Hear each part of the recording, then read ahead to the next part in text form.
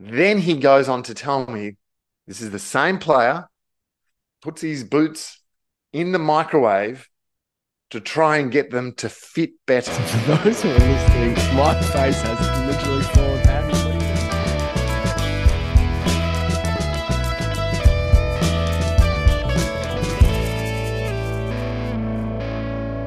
Welcome to another episode of Simply the Best Podiatry. I'm Jason Agosta, and I'm joined here in presenting with podiatrist with the most rhythm, dancing Johnny Osborne.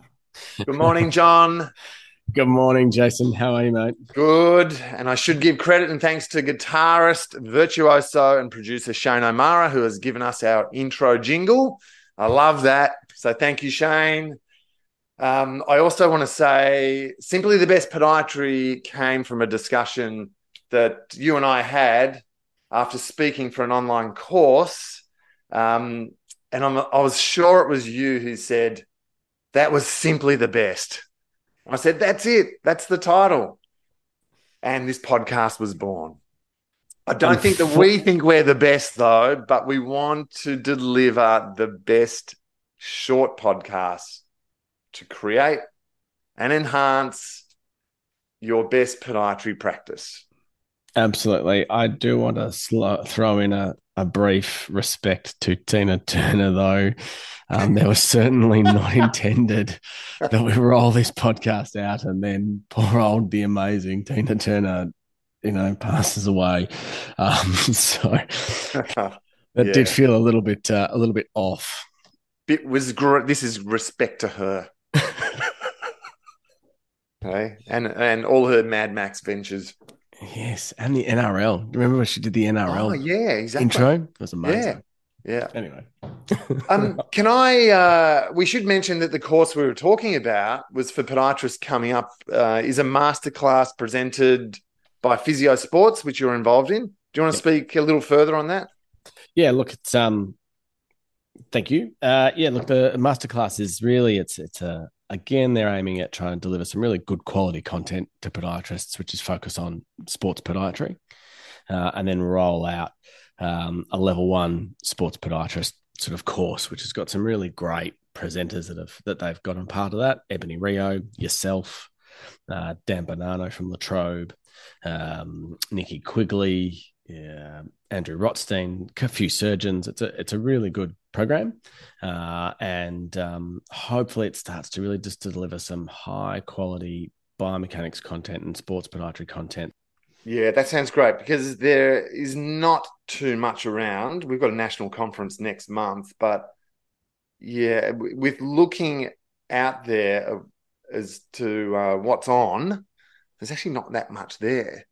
And I suppose that's where this podcast, comes into play as well. We want to impart some of these, little pearlers of information we may have and get people on who can pass on information, but we'll also spruik and help people with learning about what's out there, what courses and, what presentations they might want to attend.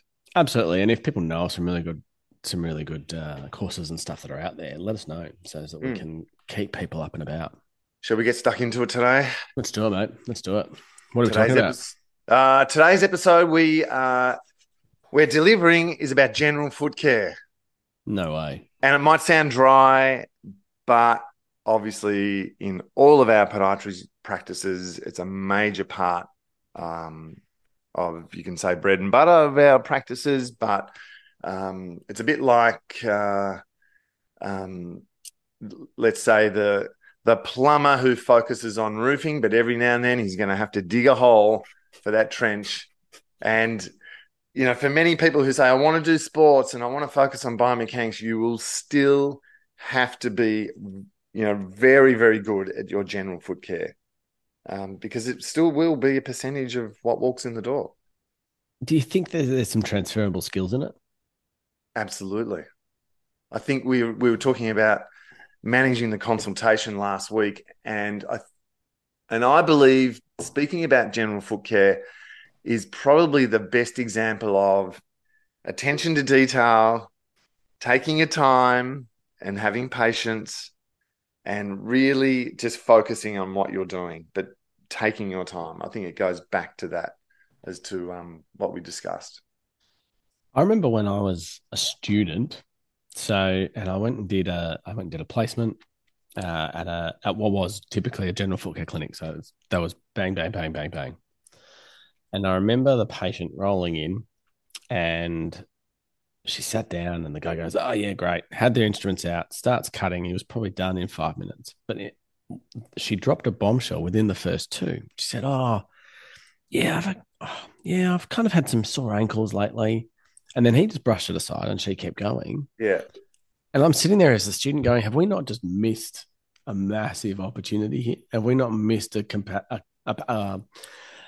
chance to go, I'm interested in sports stuff. Let's talk about it.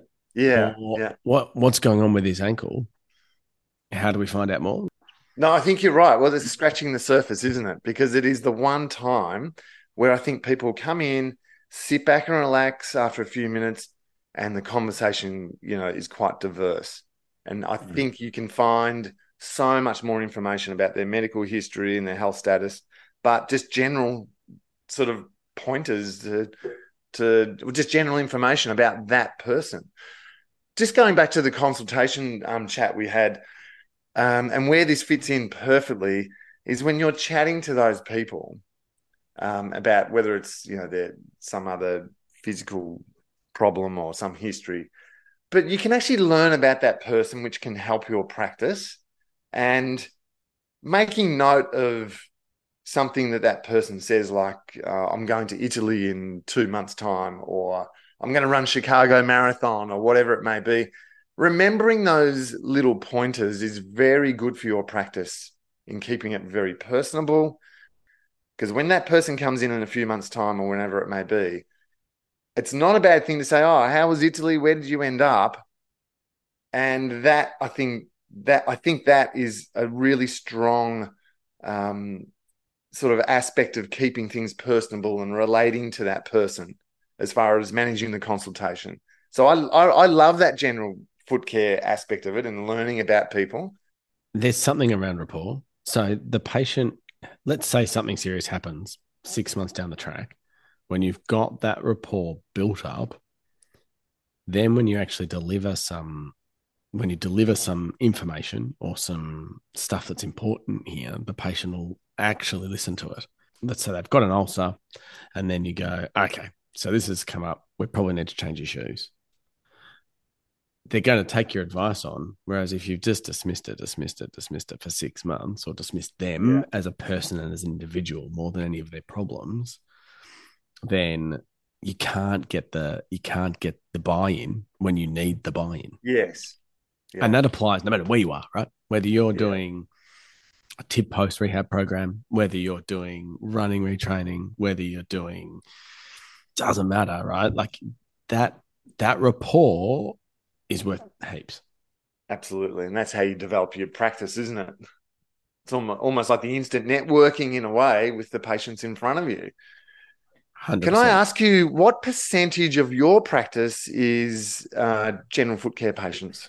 I think when I started, I did a stint through nursing home care, which is tough. It's tough, but I learned. Yeah, it's hard. But you learn a lot of skills in that, and you learn how to manage. You learn how to manage the complex person more than the complex pathology.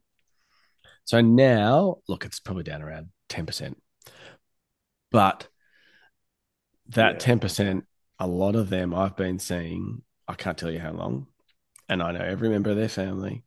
I know every dog and cat they've ever owned. Yeah. And in fact, I've got one couple who I saw on my first day of practice. And I've moved practices a couple of times since then. So now they don't live far from my house. And so I'll do a home visit with them, once every 8 weeks or so. And I don't know, if I lost that patient, which inevitably will happen at some point, but if I lost that patient or that couple, it'd be a really sad day. Yeah, I know exactly what you mean. I've lost 2 in recent times. two of the people who lived around the corner from my rooms, and I was going to visit them because they'd become a little less mobile. And it was great. And I really enjoyed going there. But then that's all, finished. And it is a great loss after many, many years. Yeah. I think for me, general foot care makes up just over, I think it's 15 or 16% of my rooms. And people are always quite surprised that it's that much. But it just doesn't go away. And I have to say, I love doing it. And I also think it is underestimated as to how difficult it is to get it perfect for someone. How do we get it perfect? Yes. So my tips are you have to take your time. And there's an attention to detail. There's no cutting corners. Is that a pun? Is that a pun? No cutting corners is in the corners of the nail? Yeah, exactly. Well, yeah, well, sometimes you do. But I love that aspect that you can actually help someone, very, very quickly with their problems and help maintain them. I love that. But I think taking your time is the most crucial thing. And also being gentle, and you don't have to go in hard hitting, and you can do one layer and then go back and do another layer and just take your time. That's my big thing. Less is sometimes more. Absolutely. And a great example of that, John, is people have come in where they've been seeing someone for maybe every 3 or 4 weeks, and you can see that they've been heavily debrided. And in my opinion, what that actually does is take away a degree of nature's protection or that adaptation that's occurred of the foot, whether it's, callus or nail things. And then when you back off, everything seems to settle down. And it's almost like you've turned off the body's rapid turnover. And then now they're coming in every 2 months instead of every month. And so I think you're right. I think less is more sometimes. And then if you're a new podiatrist, right? Like if we talk to any younger people listening, they don't have to be younger, I suppose, do they? But anyway, so talking to a newer podiatrist, what do you reckon?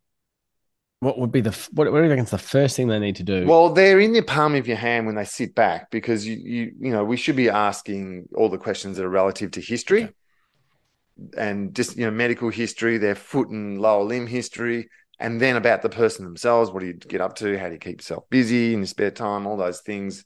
And you'll learn whether people are, doing much of themselves or not. And that obviously has a huge impact. The second thing is not just being a good listener with those aspects, but again, just taking your time. I think you can't go into a general foot care consultation and I've got to get this done in 15, 20 minutes. I don't think that works. And in my whole 35 years of practice, I have no idea how people do it in 15 minutes or 20 minutes. I think the younger podiatrist has to realize that they are always going to do general foot care if you're a podiatrist. Take your time. If your skills are not great, get them really up to scratch. Get your skills up to scratch. So can I ask you, what blade numbers do you use? That's a big question. Look, 15 and 10. It's funny. Why number 10? Tell me why number 10. People are listening and thinking, I use that. I really like 10. Why number 10? 10, if you've got a really diffuse region, you can actually go, you know what, I can get through this it's a lot more even. I'm not just, chip, chip, chip, chip, chip, chip, chip. I've actually got a really even group. It's just feeling confident with the bigger blade, but you can get a lot done. And then, the 15's great. Like if the tiny little seed corn, slide in then. Yeah, exactly. I like the 10. Yeah. So we're not using a 23, are we? Using a 23. The great excavator. I remember using a 23, back in the day, uni, and not long after, thinking, oh my God, this is massive. Why is there chunks coming off? This is ridiculous. So it all went back to like the smaller blades, 15. So there's a bit of finesse and feel. And I think with the smaller instruments and blades, there is a feel there which you get over time. And you cannot I think it's much harder to get that with the bigger blades. But But the 23 feels like a weapon I'd take through the back streets. Yeah. You just stay in your karate practice with your number 10. I have to impart this, but I remember teaching some students and saying, no, no, no, no. We've got to back off from the big blade. Just use a small blade, no matter what it is. And, maybe 15 is the way to go to start, just so you can get a handle on things literally and get a feel for it instead of using, the great shovel of the number 23. And everyone said, oh my God, you can't teach that. Or, why would you teach that sort of thing? And I was like, why do you want to take out chunks when you're just learning all this? So there's things like this are important that we've picked up over many years. Agreed. I was going to say, what's something that happened over the last week? Something bizarre. Oh, we're moving straight on to that, are we? We can keep going. I'm just keeping on time. The bizarre note. Okay, no, I'll hit you with this one. This is good. And these are the things you learn sometimes in general foot care and just in your consultation. But an AFL player comes in and he's wearing his boots 2 sizes too small, wondering why his toes and his nails hurt. So it is relevant to our general foot care. And his thinking is that his kicking will be better. And I'm thinking, hang on, how can this transpose into kicking better? Then he goes on to tell me this is the same player, puts his boots in the microwave to try and get them to fit better. So for those who are listening, my face has literally fallen out. What are you doing? What do you say to that? Oh, what do you say? Yeah. In the microwave. I'm surprised you didn't stick them in the dryer. Yeah. Lovely. Oh, it's just like, what's going on between the... Anyway, so yes. So have you got any other great tips for general foot care? I just reckon you need to ask more questions and don't be afraid. Like if you've got the extra time, it's an opportunity to educate that patient about what you can provide for them. Because it's often the time you sort of say, oh, okay, great. So that patient rolls in with, the footy boots, you go, okay. You don't get that by just, oh yeah, okay, cool. Like you get that because you're asking a bit more questions, you're talking to them, and then all of a sudden you get all that out. And then it might be that the patient talks to you it'll be the last 2 minutes because it's always in the last 2 minutes. But they'll drop a bombshell. You can go, you know what? Great. Let's talk about that next time. Yeah. But we need to address that. Can you bring X, Y, Z? And then they roll in and they go, oh. I mean, in fact, I started trying to roll in a falls assessment at the end of all my general foot cares. Because if anything's going to save someone's life, we can roll those 2 things together and he could arguably save their life as a podiatrist, right? Yes. So I just don't limit it by your thinking. There's so much more available. Exactly. And I think you mentioned also that it's a great opportunity to discover, whether people have had or have, some other sort of disease that may be relevant or, some cardiac history or something like that, where you could, obviously advise them to go back to their GP. I think you have. There was a story that dropped in. There was a story dropped on I think it was The Age. I'd have to go back. We'll link it in the show notes. But there was a story that rolled in about a guy rolled into his podiatrist, and then they discovered a heart condition and saved his life. He literally just rocked up for a fungal toenail. Just rocked up. He's like, I just want to deal with a fungal toenail. But then because the podiatrist asked a few more questions, pulled out a couple other bits and pieces, asked a bit more, asked that extra question, saved his life. So again, this flows on to our discussion about the consultation, but I think those little tips about, taking your time with the general foot care, learn what's right and easy for you as far as your instruments. One thing we also need to encourage is do not drop any aspect of your infection control. That is crucial and sort of says everything. Yes, so I actually enjoy my general foot care. Don't be the filthy podiatrist. Oh, funny. Yes, I agree. It has a nice place in your day. Yes, I like it, and I think getting to know people is a major aspect of our work, and it's a crucial time. One little extra that I always do at the end of my general foot care sessions is everyone is moisturized and massaged for a few minutes. And it's just my little add-on. I use the products that I like. People love it. Using nice products and products you like without going too far down you're still in medical. So we're not going too far down another pathway, but just that little bit of finesse, big difference. Yeah. So I've just sort of jumped from product to product, trying to find the best moisturizer to massage with or whatever. I'm stuck on my Grown Alchemist, which is like cruelty vegan, all natural, no harmful chemicals in it. And I love it and people love it. But it's also really quick few minutes that I think has a really big effect on your practice as far as that person is so comfortable. And it's a great way to finish that foot care session. Well, thanks for joining us on Simply the Best Podiatry with John Osborne, Jason Agosta. Tune in and we'll have more tips to help you create and enhance your podiatry practice. Thank you.